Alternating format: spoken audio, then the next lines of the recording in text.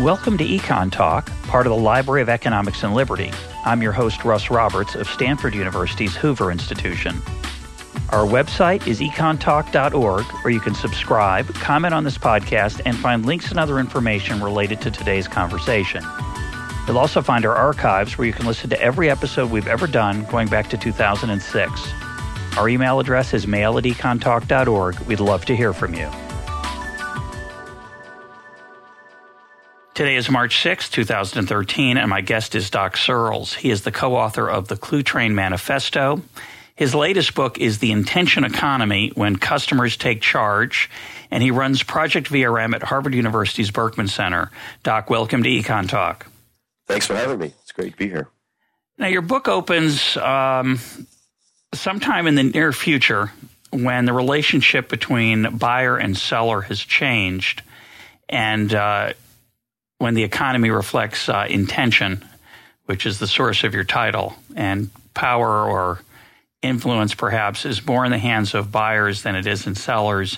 Give me a typical day in the life of a consumer in the intention economy when this world may have come to be. Well, firstly, I want to make clear that the idea with this is to basically extrapolate out into the future what's likely to happen as more tools to express intention fall into the hands of customers, and that businesses build around equipping demand to seek supply, and not just for supply to capture and lead demand, which is where most of the marketing efforts have gone for the last 50, 100 years. And it's based on actual developments going on now, and that I've helped encourage for the last 6 years through Project VRM at Harvard's Berkman Center, where VRM stands for Vendor Relationship Management, which is the customer side counterpart of customer relationship management, which is something most of us know through call centers and junk mail and things like that.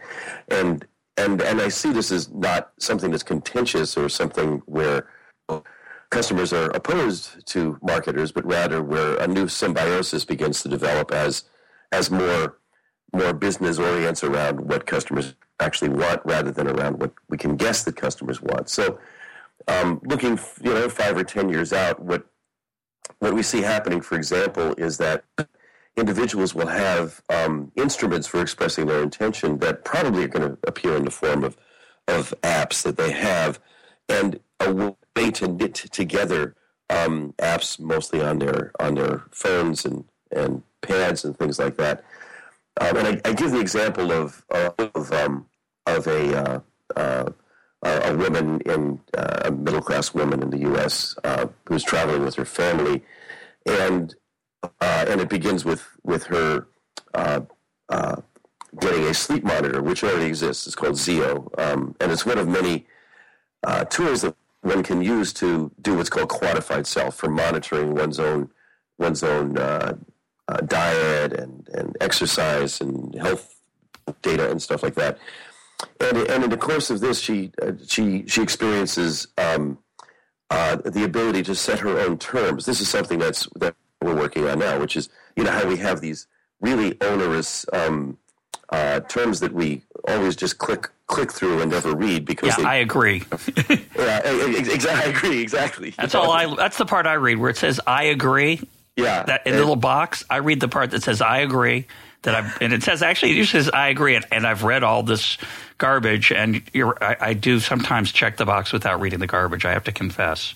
Actually, I don't think I've ever read the garbage. That's the thing. And there's somebody, I'm trying to remember her name, that I spoke to yesterday at Stanford. And she did a study which found that we would spend half the time that we spend on the web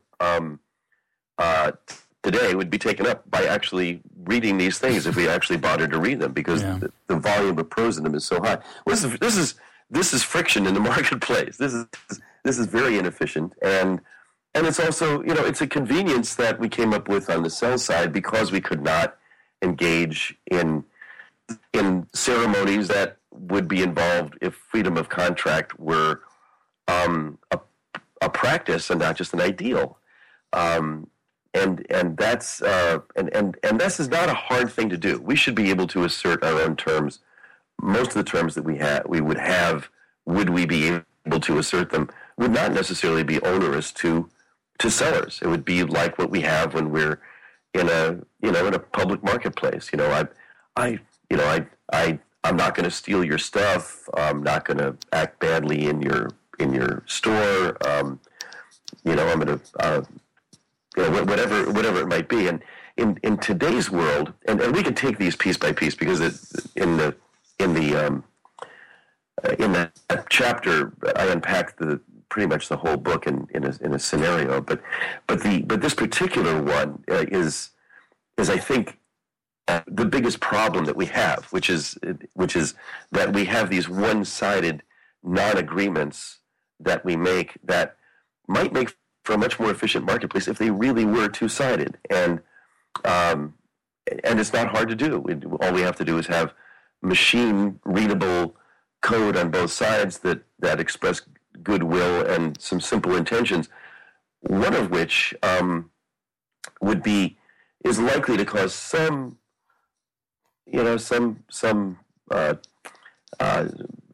tightening of orifices with people on the sell side, which is I would like to have my own data back when we're done with this transaction. I would like and have it in a form that I can read, or you can't follow me around with cookies and beacons and other things like that, which is now pro forma on the web. And we have these. But is the question here just a question of opting in or opting out? So right now, generally, I have to opt out if I don't want to be followed around. I have to say stop. You can't use cookies. You can't follow me. The default is you can. So in the current world, I have to be active to get them to stop. Are you just suggesting that it should be active on their part, that they get my permission to follow me around and to do stuff with my data? Yes, but not active in a way that's more complicated automatically than what we get with a web page right now. There is, in fact, a dialogue that happens between your browser and a website. Your browser says, give me a web page. And the website says, here, have a web page. And what's going on also is the website says, we're going to give you a whole bunch of cookies along with this, but we're not going to tell you about it. And that is done routinely anyway. And cookies, explain for non-tech people, cookies are just markers that say I've been there? They're actually little files. They are text files generally, and the text file was originally intended by the guy who designed them, named Lou Montulli at Netscape back in the middle '90s, as a way for a site to keep track of what's called state, which is this is where we were the last time you visited. This is how, of course, when you go to Amazon, it remembers what you have in your my cart in your cart and what you looked at last time. And they are a perfectly fine convenience, and most of the time we like them because I don't have to start from scratch. Well, we like what they do, but they're we're really stuck in 1995 in this sense. There's one of the VRM developers, Phil Windley, who's doing really great pioneering work. We might talk about later.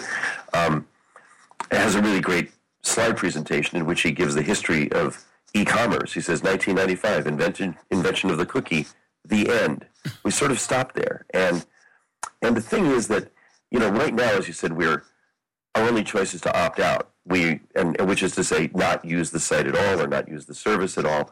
And that's not really a realistic choice for most of us if we want to use the web. So what we're trying to do is just put some of the responsibility for this automated dialogue on the customer side or on the user side. And it's not a hard thing to do. The ritual that we might have, or the ceremony or protocols, these terms are actually used in computing, is one where the user's browser says, here are my terms. They're, take a look at that. Have your machine take a look at my machine's terms. And the other side's machine says, oh, good, that matches up and we can move forward. or it doesn't. And if it doesn't, then it'll flag those things that don't agree, and we can either opt in or opt out or whatever.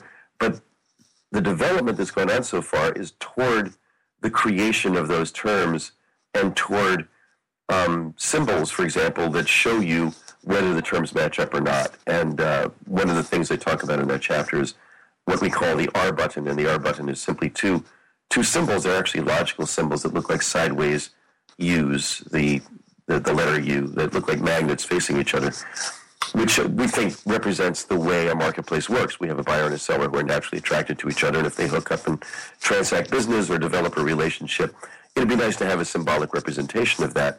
And these are very simple and straightforward and can be represented by either being, a color or a solid or gray, but could just simply fall into the portfolio of other familiar symbols that, tell you things like there's Wi-Fi here, or refresh this page is a little mark. Exactly. But these inverted magnets, these magnets that are facing each other, this little symbolic idea that you have, what would be the significance of, say, different colors or being gray versus black? What would they connote or denote? What would they denote that would be useful to this relationship? Well, the first is, and I think this might be the most important, would be if it's, and again, this is something we're developing. It's not something that's done. There are developers working on this. But if it's a solid color, and we've called it red, or R button, and red only because that was the color of the marker that I used on the whiteboard when we first were talking about this. But let's say it turns green, or it just turns a solid color for the colorblind among us, which are significant. But it turns solid. It means when you go to a site and you see that little sideways U, the site's R button, and it's solid, it means they are open to your terms. Doesn't mean they accept your terms, but they're open to them. If it's solid on both sides, it means, our terms match up.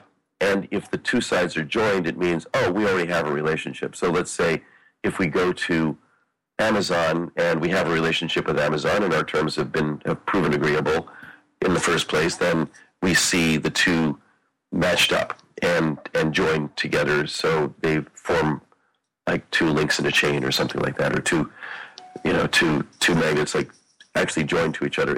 It's open yet at this point whether or not the two sides will actually join simply for development reasons. But would it be better to have them always separate and just light up or not lit up?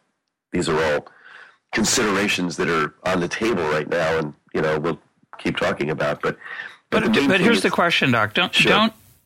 Isn't this something right now that only people at the Harvard University Berkman Center care a lot about? And there are a few others. I don't mean to suggest it's a Cambridge, Massachusetts phenomenon, but most of us, perhaps foolishly, just go about our business. We let Amazon take our information. We let Google take our information.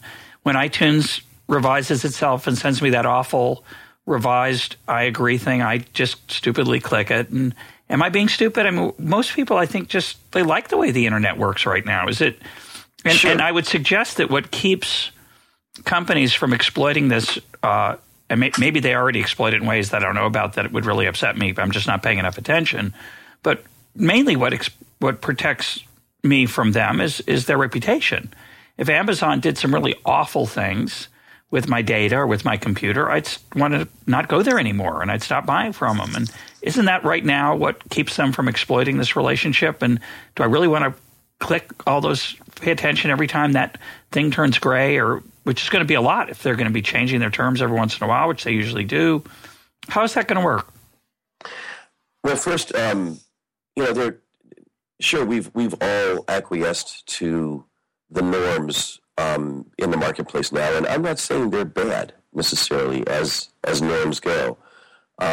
They're just early. We found something in 1995 that worked pretty well, but are actually stuck. I think that a lot more opportunity will start to open up when, for example, we start coming with our own data.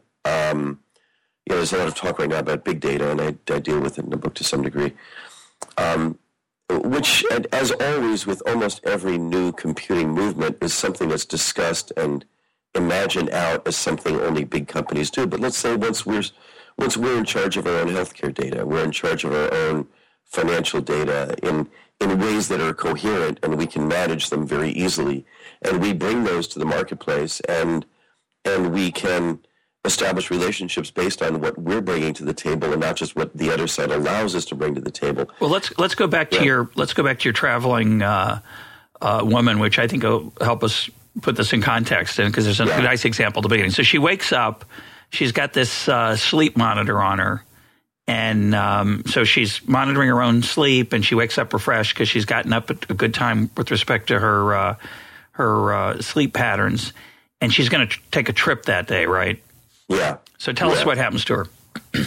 I see. I'm actually looking at the book as we're talking. So, and I want to go back and say, by the way, that there are very few people in Cambridge at Harvard that actually care about the work that I've been doing here. It is not because they don't care. They certainly care that the work is going on, but mostly what we've done is encourage this development out all over the world. And I understand.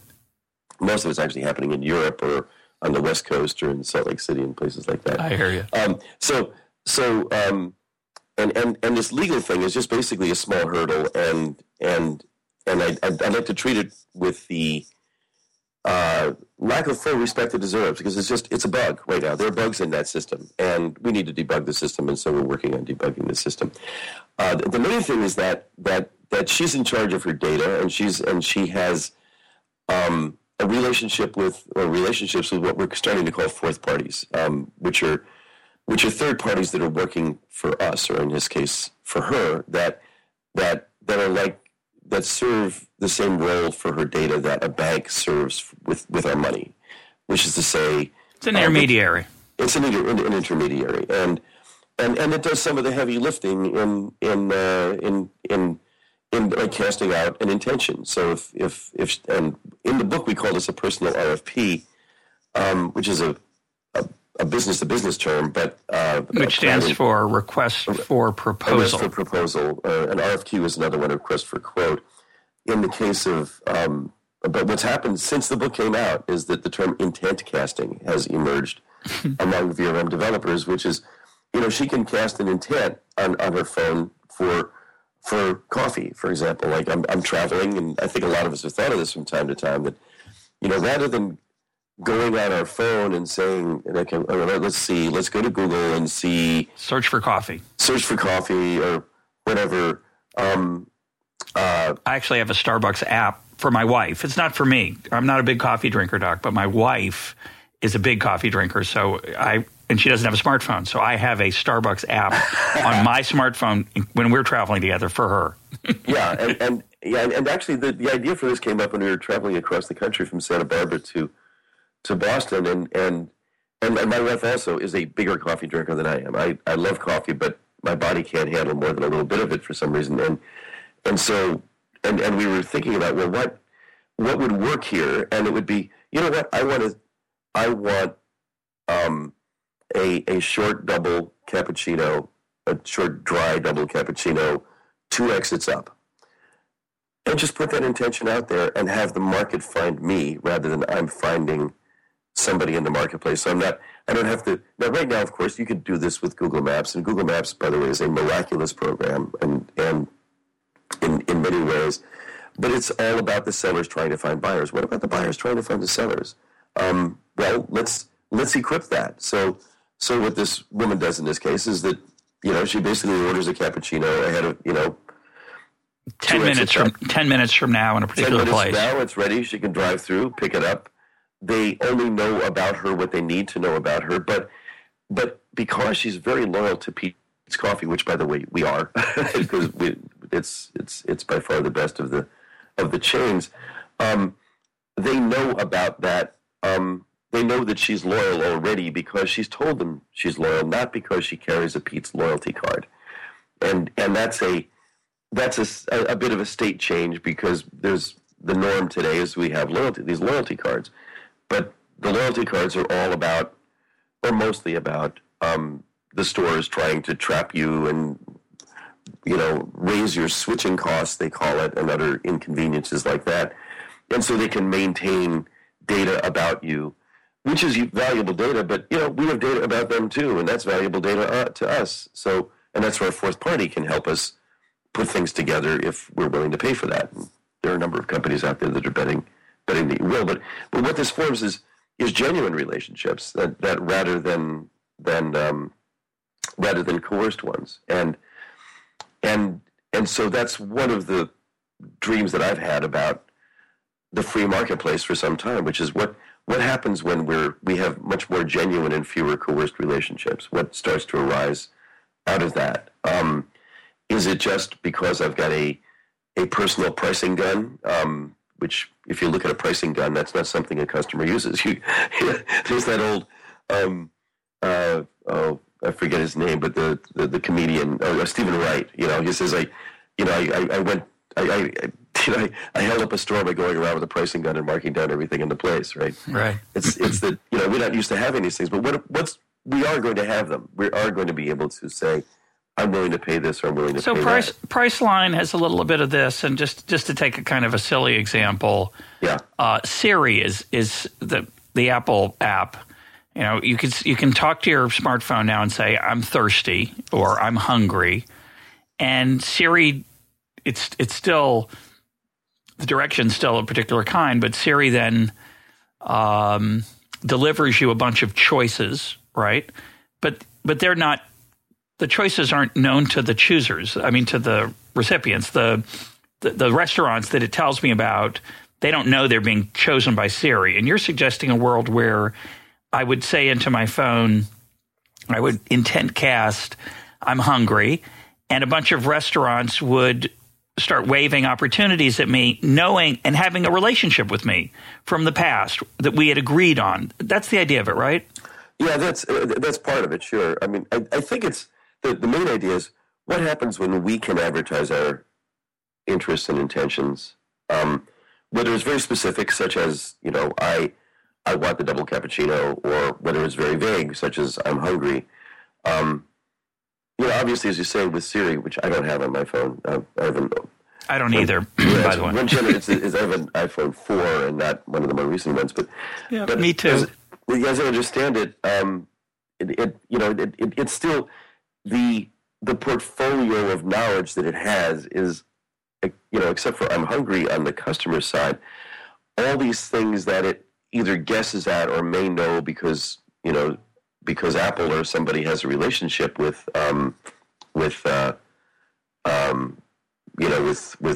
these companies. They're basically they're drawing entirely from the sell side of the marketplace, and my belief, and the belief of a number of other developers, is that we can match a lot more up if there's more data and there's more granularity of the ability to express intent on the customer side than we have now. And so let's play with that. So if and there are lots of ways that can play out. And I mean the easy and trivial examples are it's like Priceline. The problem with Priceline is that I have to use Priceline. What if I didn't have to use Priceline? What if I could use anybody? That's the main thing. I mean, right now we're sort of stuck in the world that Jay Walker built when he designed Priceline in the first place. Which, though it's very good, we say, well, if Priceline way was invented to overcome the limits of orbits and Travelocity and all those, which, by the way, were invented to overcome the limits of United Airlines and American Airlines separately and alone. Well, what if I, if you take the airline example, I have this arcane interest as a very frequent flyer, which is I love window seats. I like them well in front or behind the wing. I want to be on the shady side of the plane, and I'm actually willing to pay for that. I'm actually willing to pay for the window seat that I want. But that doesn't really fit in any of the airlines' existing systems. They know that United knows that I'm a frequent enough flyer that I should get a premium seat or be eligible for an automatic upgrade to business class if they haven't filled business class already, which is kind of the default that they have. But there's some conditions where I have to work at it. For example, I'm not a tall guy. I'm an average-sized guy, and I don't have long legs, so I can sit in the back of the plane. I don't need the premium seating if I'm not using my my laptop, which I often am not. But with United, for example, which is my main airline, all their 777s have the premium seats over the wing. Well, I can't see the ground over the wing. I don't want to sit over the wing. I want to sit in the back. I'm willing to pay for that. But their protocol is different. But the interesting thing is, what if I can send out the economic signal that I'm willing to pay for these seats, guys? And for that matter, I don't have to be with United. I can be with some other airline if they give me what I want. And right now, what we want is something that the airlines guess at based on very big data, which they've been using for a very long time, and statistics that work entirely for their convenience, where they really block out all possibility of extraneous input from customers. And I'm sure there are many who would say, it's going to be too much trouble for them to actually embrace that extraneous input. But my belief is that there's enough really good signaling in there that they might change those systems incrementally once they start opening up to it.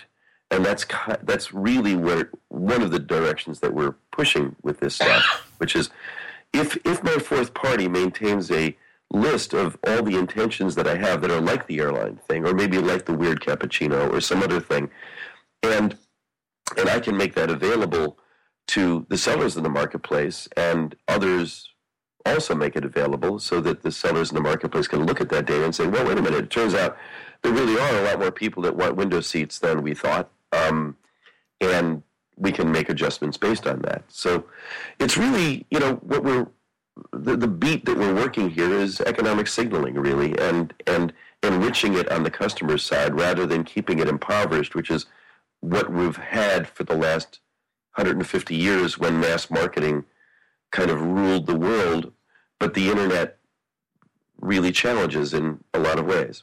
Yeah, I love the idea. I think the best way for me to think about it is who's advertising to whom, right? So in the current world, you walk down the street and people are waving stuff at you. Buy me, use me, come in here. And you're suggesting a world where I say, appeal to me, right? Here's what I'm interested in.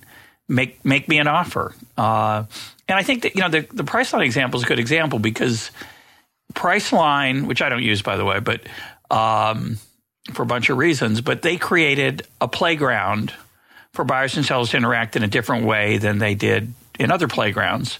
And as you said, it's because it's a playground, it's got a gate around it, and you have to play in their playground. And people who play in the playground play under their rules, and there's pluses and minuses of that. You're imagining a world where it's a little more open. And that really, to me, brings us to this fascinating question of, where does innovation take place in the internet? How open or closed? People are very upset, get very worked up over, how we access the internet. I'm going to read you a quote from your book that I think captures this. You're talking about the commons. You introduce the idea of a commons. You say these type of commons, and you're talking about physical commons, which had retained their essential qualities since Saxon times, came to a tragic end, destroyed by enclosure and similar takings by government and commercial interests. The commons lost when industry won the Industrial Revolution. Yet the sense of what a commons is and what it is for survives in culture and makes sense of a common pool resource that is not by nature limited in the nature of hardens, referring to Garrett Hardin. Yet still might be made tragic by those who would enclose it with contrived finitudes, say minutes or channels for their own parochial purposes.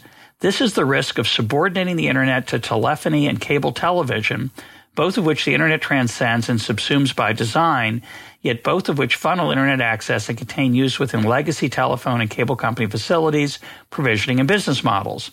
And here's the key question. So how can we respect these manorial companies' needs to innovate and cause market growth as only they can, while still protecting the worldwide commons we mostly access by their grace, and which to some degree they already consider at least partially enclosed for their own purposes? So the question there is, we get on the internet using Comcast or Verizon or whatever place we go through. When we're on the internet, we're inside these little places, Amazon or Priceline, and it seems to me that those restrictions are necessary to allow people to make the investments to make things better. how are we going to balance that problem, as you said? They have a natural desire to make money, and that's what they do, and they make investments expecting to make money. So they're going to expect things to be kind of closed. How do we make them more open along the lines that you're imagining? Well, in the book, I give the examples of Apple and Google with smartphones, and how there really is an amazing symbiosis between two approaches that are orthogonal in the sense that Apple with its iOS operating system and with its very closed, tightly controlled vertical environment, highly verticalized vector. They moved vertically with that, and Google's horizontal one with Android. Google said, well, we're going to invent Android, and Android can be used by any manufacturer. So there are many Android phones where there's only one Apple phone, and we're going to open the marketplace horizontally. And I actually see these as kind of like two Etch-a-Sketch dials. One is very proprietary and very vertical and does what you can only do in the vertical dimension, and which is you are controlling things. You do have your patents, and you do exercise your intellectual property claims, and you do try to enclose some things, while at the same time others, or even yourself in some ways, are going to open it up horizontally. And there are many ways that Apple works the horizontal thing as well. They actually do contribute to open source code bases. They actually do use open standards and things like that. There's always, I don't see it so much as a tug of war, though often there is a war of words and there's a war of lawsuits and things like that. But as really two complementary urgings and strategies or strategic choices that individual companies can make, and that the market makes together somehow, that work out better for everybody, because both those impulses are respected and exploited. So I think that, again, I think, as I said earlier, we're very early in the development of the internet. I mean, the internet that we know today showed up really in 1995 with the graphical browser and the first commercial websites and commercial ISPs. The first of which, by the way, we're very horizontal. Anybody can be our customer.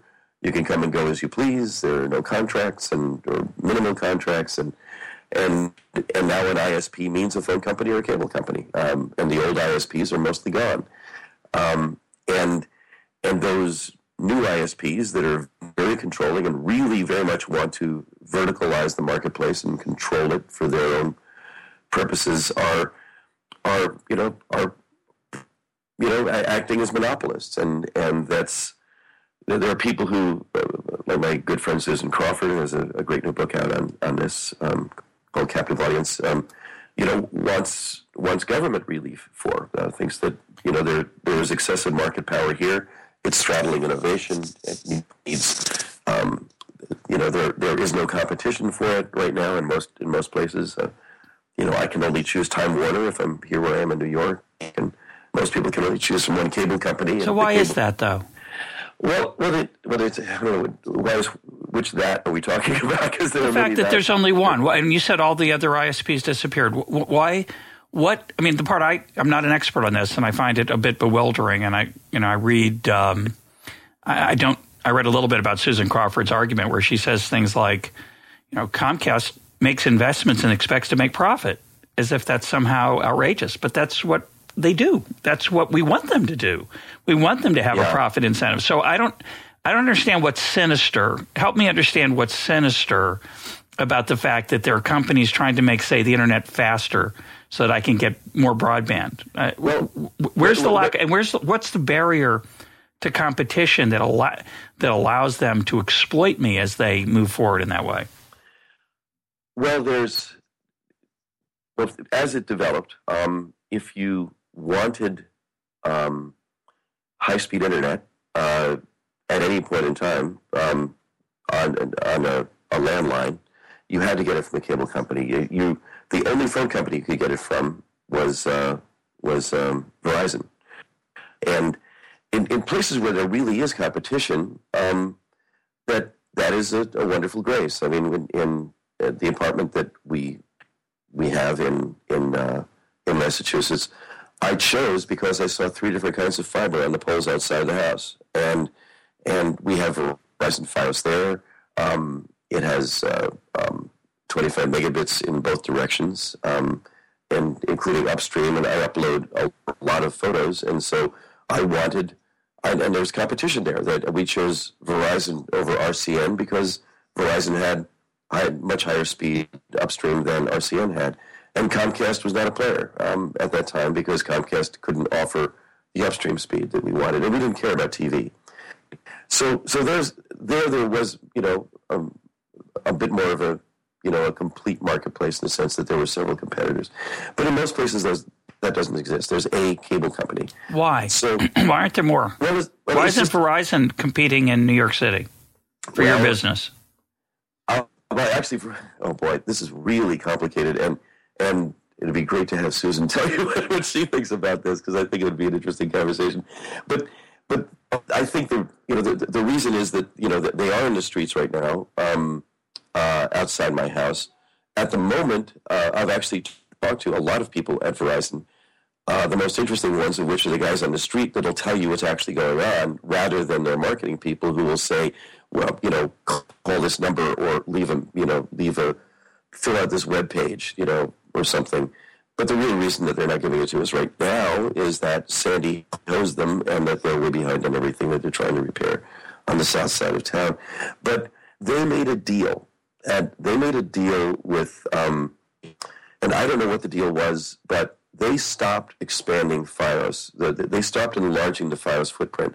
We're in the Fios footprint in New York, but they're not rolling out fiber anywhere else in the country right now. And that decision that they made, as I understand it, was coincidental with them doing a deal with Comcast or one of the other cable companies for more wireless spectrum, so that they can expand what they're doing with wireless. And what they're doing is, in verticalizing the marketplace, they bought NBC Universal. So what they want to do, one would assume, is basically make certain things available. But basically, the fear is that they will bias the internet. They will turn the internet into television. They're a TV company in that sense. Comcast is a TV company. They're a TV distribution company. They did not invent the internet. They are not the ones whose innovations caused the internet to exist. They are the ones that provided the pipes that made high-speed delivery of those capacities available to us, but they are not but their historic impulses have been toward limiting what you could do rather than maximizing what you could do. But to the extent they do that, they make me unhappy. and I understand that monopolists. But then where can you go? If you're in a monopoly, where can you go if you have no other choice? No, I agree with that. I just the part. Let's move on. Let me just make an observation, and then this is probably, again, we've touched on this a number of other podcasts, and it's probably a subject for its own podcast by itself. But it just strikes me that I know how incredibly regulated this market is.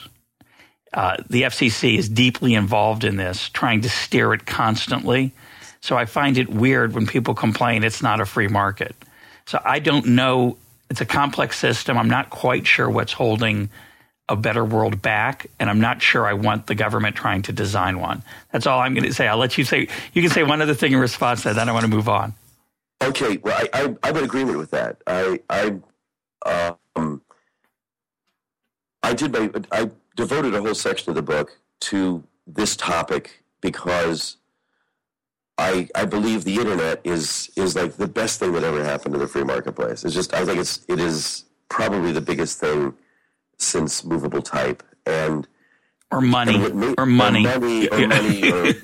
yeah, exactly. Coinage, paper money. I mean, and credit. I mean, credit and credit cards and the ability to use credit and all that. These are all great things. And the internet just it puts in the middle of the marketplace an opportunity for countless connections and efficiencies and signal exchanges and the rest of it. And there is much to be gained by betting on that, which is what Google has done. And what Google did this thing, and this is what they did with Android. Google would not do what Verizon and AT&T and most of the other duopolists that are out there that have tended to do, which is to offer something freely with very little constraint on it, in faith that they would get what they call second and third order effects, and they've gotten those. They created a much bigger marketplace for smartphones than we would ever have if Apple alone offered what it does. And let's say if Samsung came along and said, okay, here's our phone, and it's just as locked as Apple's phone, and we have a choice between Apple's locked phone and Samsung's locked phone, and we're totally locked into either one of those systems, and they can barely get along with each other.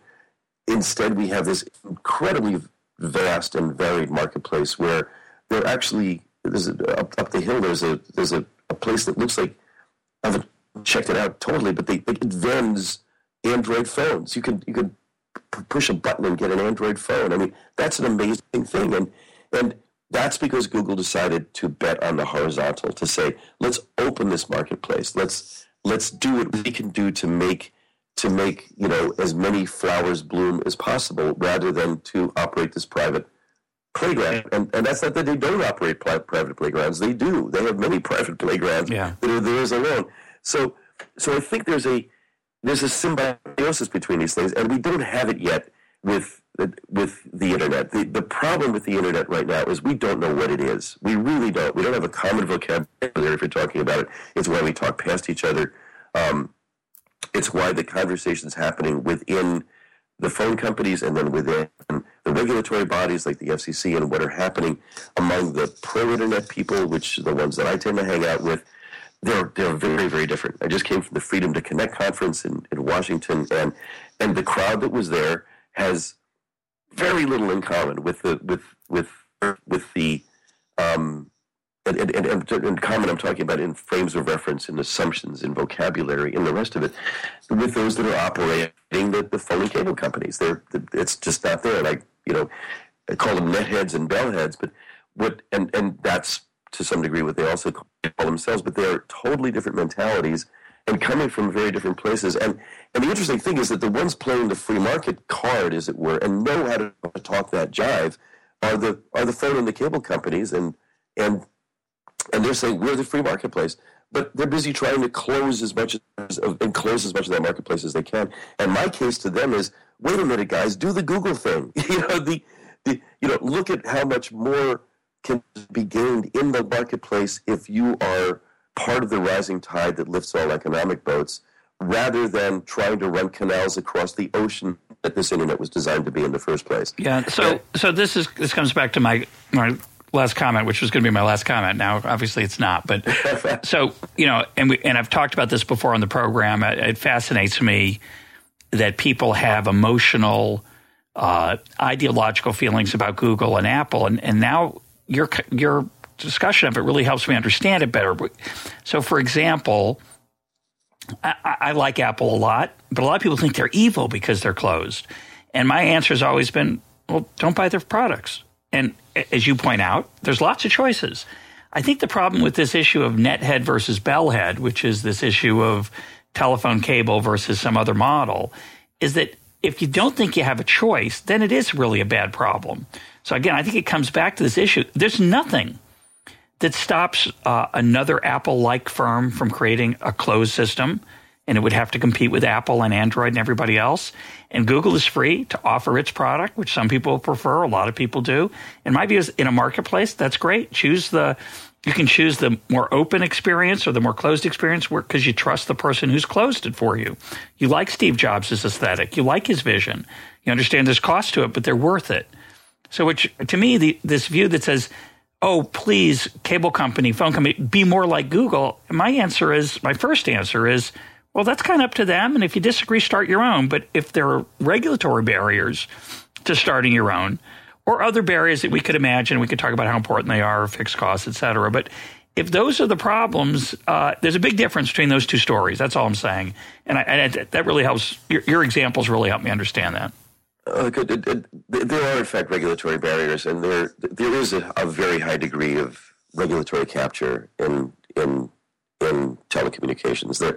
Most of the former FCC chairmen and are now work for federal cable companies, and it's a the revolving door is there, and there's a very tight coupling between those, and it does lock out a lot of the innovations that are possible. And I don't know how one competes with a standing cable company in a place like New York. If I wanted to do what I would love to do in New York, I don't know how to do that. I don't know how to make another Verizon that would do what I would like Verizon to actually do. But rather than demonize Verizon or demonize any of those, I want to talk to them and say, look at what you're not doing. And look at don't just talk about choice, but give people more choice than they've got right now. Most people don't want to choose between Tweedledee and Tweedledum. They want to choose between Apple and Android, or they want to choose between Android 1 and Android 2. I mean, that was the amazing thing about the Androids, is that you can have lots of different Androids, and I saw that with Linux as well. The irony about Linux is that it was seen as this sort of with back to nature, lefty kind of thing, but in fact it was about as brutal a meritocracy as you could possibly imagine. That if you're not getting any code, it doesn't matter how well you know somebody, if your code's not getting into that code base unless it makes the code base better. But Linux is designed to work for everything, and it's designed.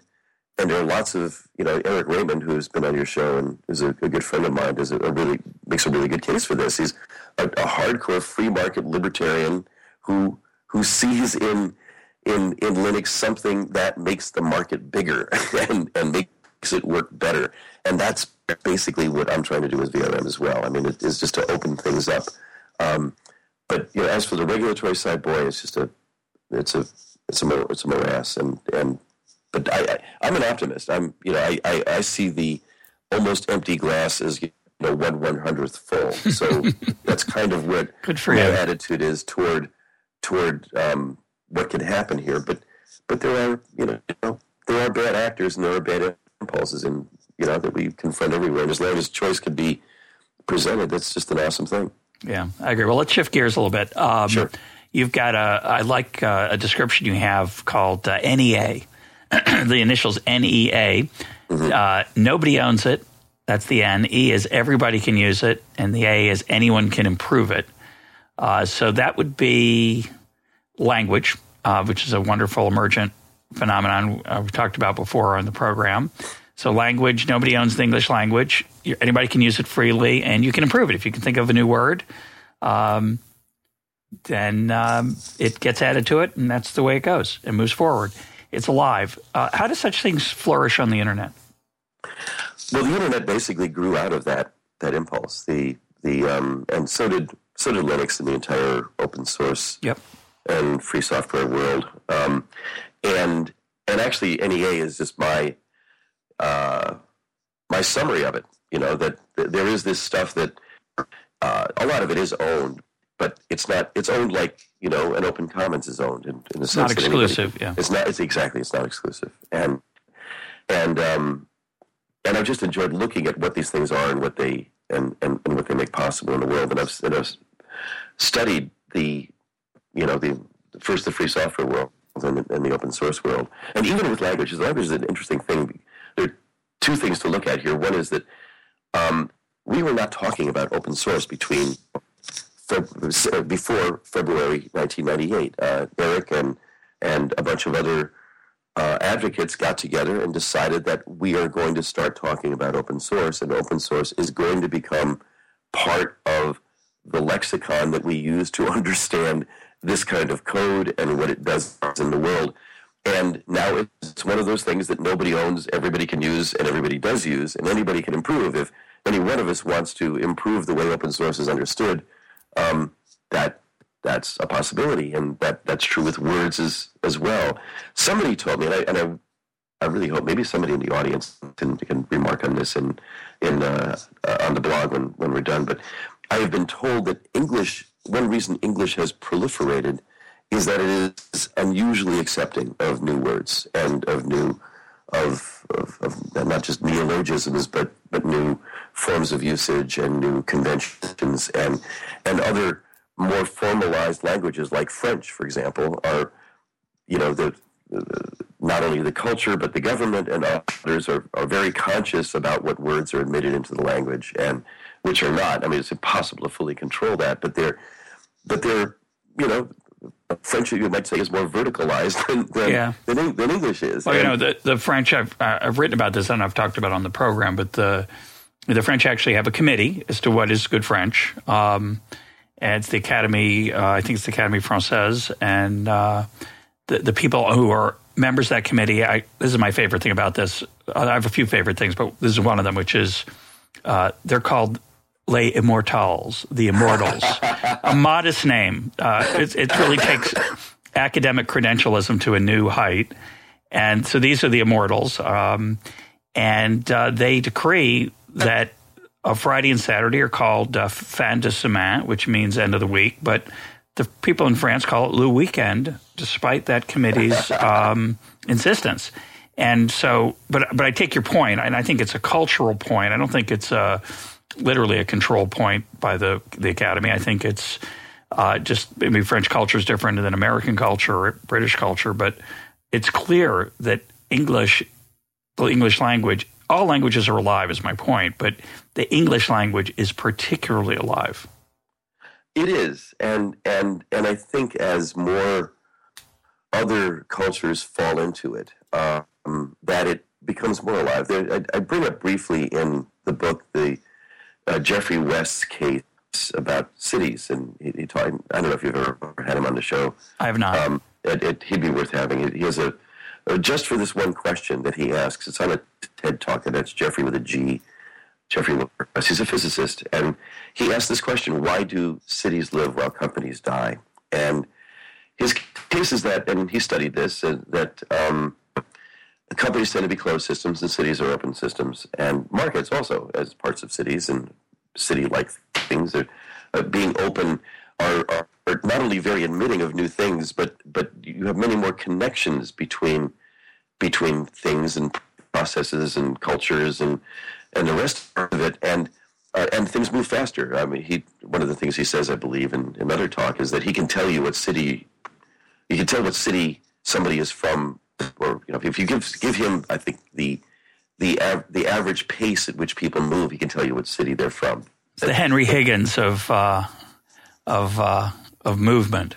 Yeah, right. Like Henry that. Higgins and My Fair Lady. Say a few words, he can tell you where you grew up. Exactly. Yeah.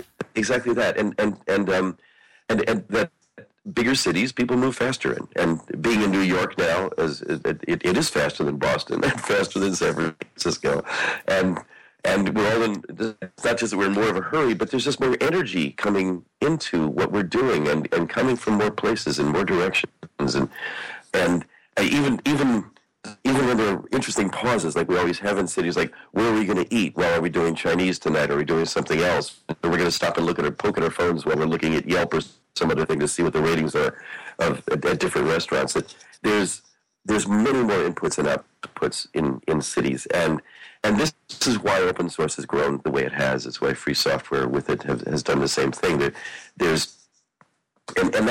And I want to see, that happen on, part of the work that I've done with VRM is, and that I've encouraged. I've not done as much as I'm basically Johnny Idea Seed here. I mean, I'm not the only code I know is Morse, and so I'm not a very good developer in that sense. But I want to encourage development of things that embrace NEA and also, bring into the market things that allow city-like things to happen.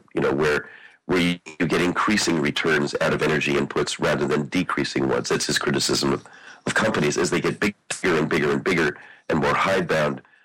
In a way that's very much a corollary to what Clayton Christensen says about the disrupted innovators that they and the dilemmas that they suffer, they literally can't take in this new input very well because they're too encumbered by their own size and corrupted by smoking their own exhaust for so long. They just because they're closed systems. Now, I would say that's interesting because that's the creative destruction that keeps the whole system alive, right? That's why exactly. The marketplace is alive, even though any company can die, and when a company dies, it's not a tragedy. Absolutely, we need the companies to die. I mean, living in Silicon Valley for 20-some years, I got to see this so often. Of course, I see it everywhere. Anyway, that companies die.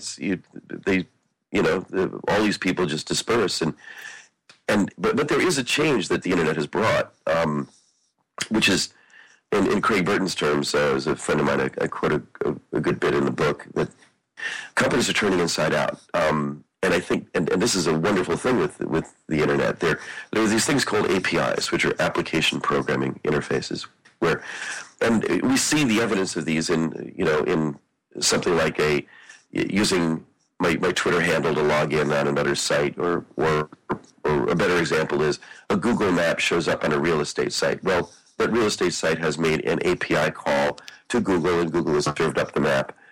But what happens is that as companies turn inside out and expose their competencies on the outside in the form of these APIs, it makes a lot more things possible that are not necessarily evident in just looking at a website, for example. And in a similar way, we can, and he sees that APIs are going to become much more abundant over time. But what happens is that companies are inevitably going to have to be less secretive and less closed, simply because making their competencies available for interaction, for live interaction, is going to make them possibly less subject to the failings that Clay Christensen talks about. It's possible. I mean, that's a dream. That's not necessarily reality, but it's supposition on his part. But I think it's a good one. It's an interesting one to noodle around with. Like, what happens when you have here's a good example with Verizon. I don't want to get into the tar pit that we tiptoed around earlier, but when I before a few months ago, I wanted to upgrade something with my Verizon Fios, and I asked, well, why is this only, if you're actually able to give me 50 megabits up and down, why can't I get that? And he said, listen, and this is a tech support guy. He said, listen, I'm an engineer. We can give you 100 megabits tomorrow. We can blow everybody else out of the water. But we're not doing that because marketing won't let us. And now here's an engineer talking to a customer. That's wild. And marketing won't let them. And legal won't let them. This is one of the frictions also involved in the legal thing that we were talking about earlier on, that having these one-sided terms means that we have a whole floor full of lawyers, or a building full of lawyers, which is the case in, say, in Hollywood, where they do have whole buildings full of lawyers, saying no to everything. Well, when you have the heuristics of a company built in such a way that they can actually listen to the marketplace and react to it in real time through APIs, that's interesting. That where I can give a signal to Verizon, look, I'm only going to be in this for another year because I don't want to do the 2-year contract. That's what actually was the problem. I want to do the 1-year contract. So why don't you just take my money? I'll pay more for another year, and it's not a hard thing for you to do. You could just throw a switch and give me the higher bandwidth. But he couldn't do it because marketing, of all things, wouldn't let him do it. Now, I think because of the way the internet is built, there's a much more rich interaction we can have here. And this is the cool thing, and this is something I'd love to talk about, which is that something that's come up much more since I wrote the book, though it's mentioned in the book, is the idea that we will all have our own personal APIs, where I can expose my own competencies. Here's my credit. I'm not a credit risk. I'm perfectly willing to say that. I'm not a credit risk. I might be willing to say, I'm a frequent traveler. There are lots of things that I can expose as an API. I can I mean, a big one for me, because I'm not young anymore, is that I have a very rich medical history that I would love to make available through an API to any healthcare provider. When I was in Washington, I'm still recovering from a cold. I wanted to ask some medical questions. I wanted to make some connections there. It would be nice if my API could make available to the medical establishment there what I might be looking for at a given time. That we can start imagining that stuff out in any world where the nobody owns it and everybody uses it side of it can open to anybody can improve it, and providers can step forward and say, wait a minute, I'm ready to deal with that, and I can start offering a business that will intermediate something in this space. But that's where I can broadcast, not just broadcast. I have a facility of my own that resembles that of a company in what I can do with it. Yeah, well, that kind of brings us full circle, and we're out of time. I think the way I hear what you're talking about, and it's such a rich menu of possibilities, some of which are dreams, some of which are half realities. I think they're going to come anyway. I think that's the optimist side of me. I think they're coming, and what I see your mission in this book and in your work doing is to maybe speed it up a little bit, help it along. Well, yeah, I think William F. Buckley once said when he started National Review what his purpose was, and he said, to stand athwart history yelling stop. And I see my role as, to stand on the side of history yelling hurry up. So, and in the sense that I'm optimistic about this stuff. I should say, just to complete the thought on that last one with APIs, that those are part of what are now called personal clouds, and that's something that came up since I wrote the book. I just would suggest to listeners that they look into personal clouds. That we each have our own cloud. Right now we're here about the cloud, but the idea that we all have our own personal spaces on the internet that are not grounded in a physical thing, but rather are zones of competence that we maintain and can program or have others program for us, is really rich, and it's a fun topic to unravel in a future talk. My guest today has been Doc Searls. Doc, thanks for being part of Econ Talk. I really appreciate it. Thanks, Wes.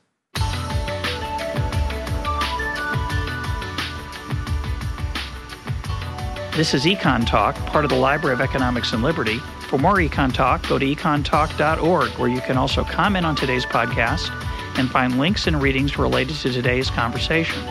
The sound engineer for Econ Talk is Rich Goyette. I'm your host, Russ Roberts. Thanks for listening. Talk to you on Monday.